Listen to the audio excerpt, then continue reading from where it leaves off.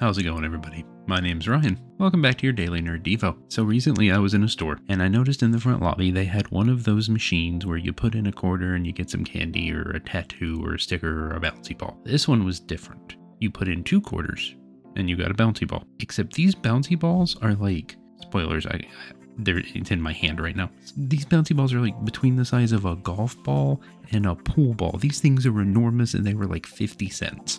I saw this machine and I'm like, yeah, Handed the lady behind the counter $1, got myself 4 quarters. Now possess a swirly black bouncy ball and a swirly purple bouncy ball. I've liked bouncy balls as long as I remember, from age like 8 till 36. I like bouncy balls. I still like bouncy balls. They're simple and they take me back to an easier time.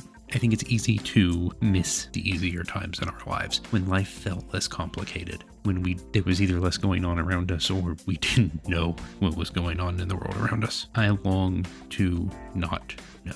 I long to not remember, to not be aware of all the bad, because it just hurts. It just makes me sad. It's just frustrating. I long for simpler times when things were just okay, and I just loved bouncy balls and Legos and all of those things. In Philippians 4, it says, "Rejoice in the Lord always." I will say it again, rejoice. Do not be anxious about anything, but in everything, by prayer and petition, with thanksgiving, present your requests to God.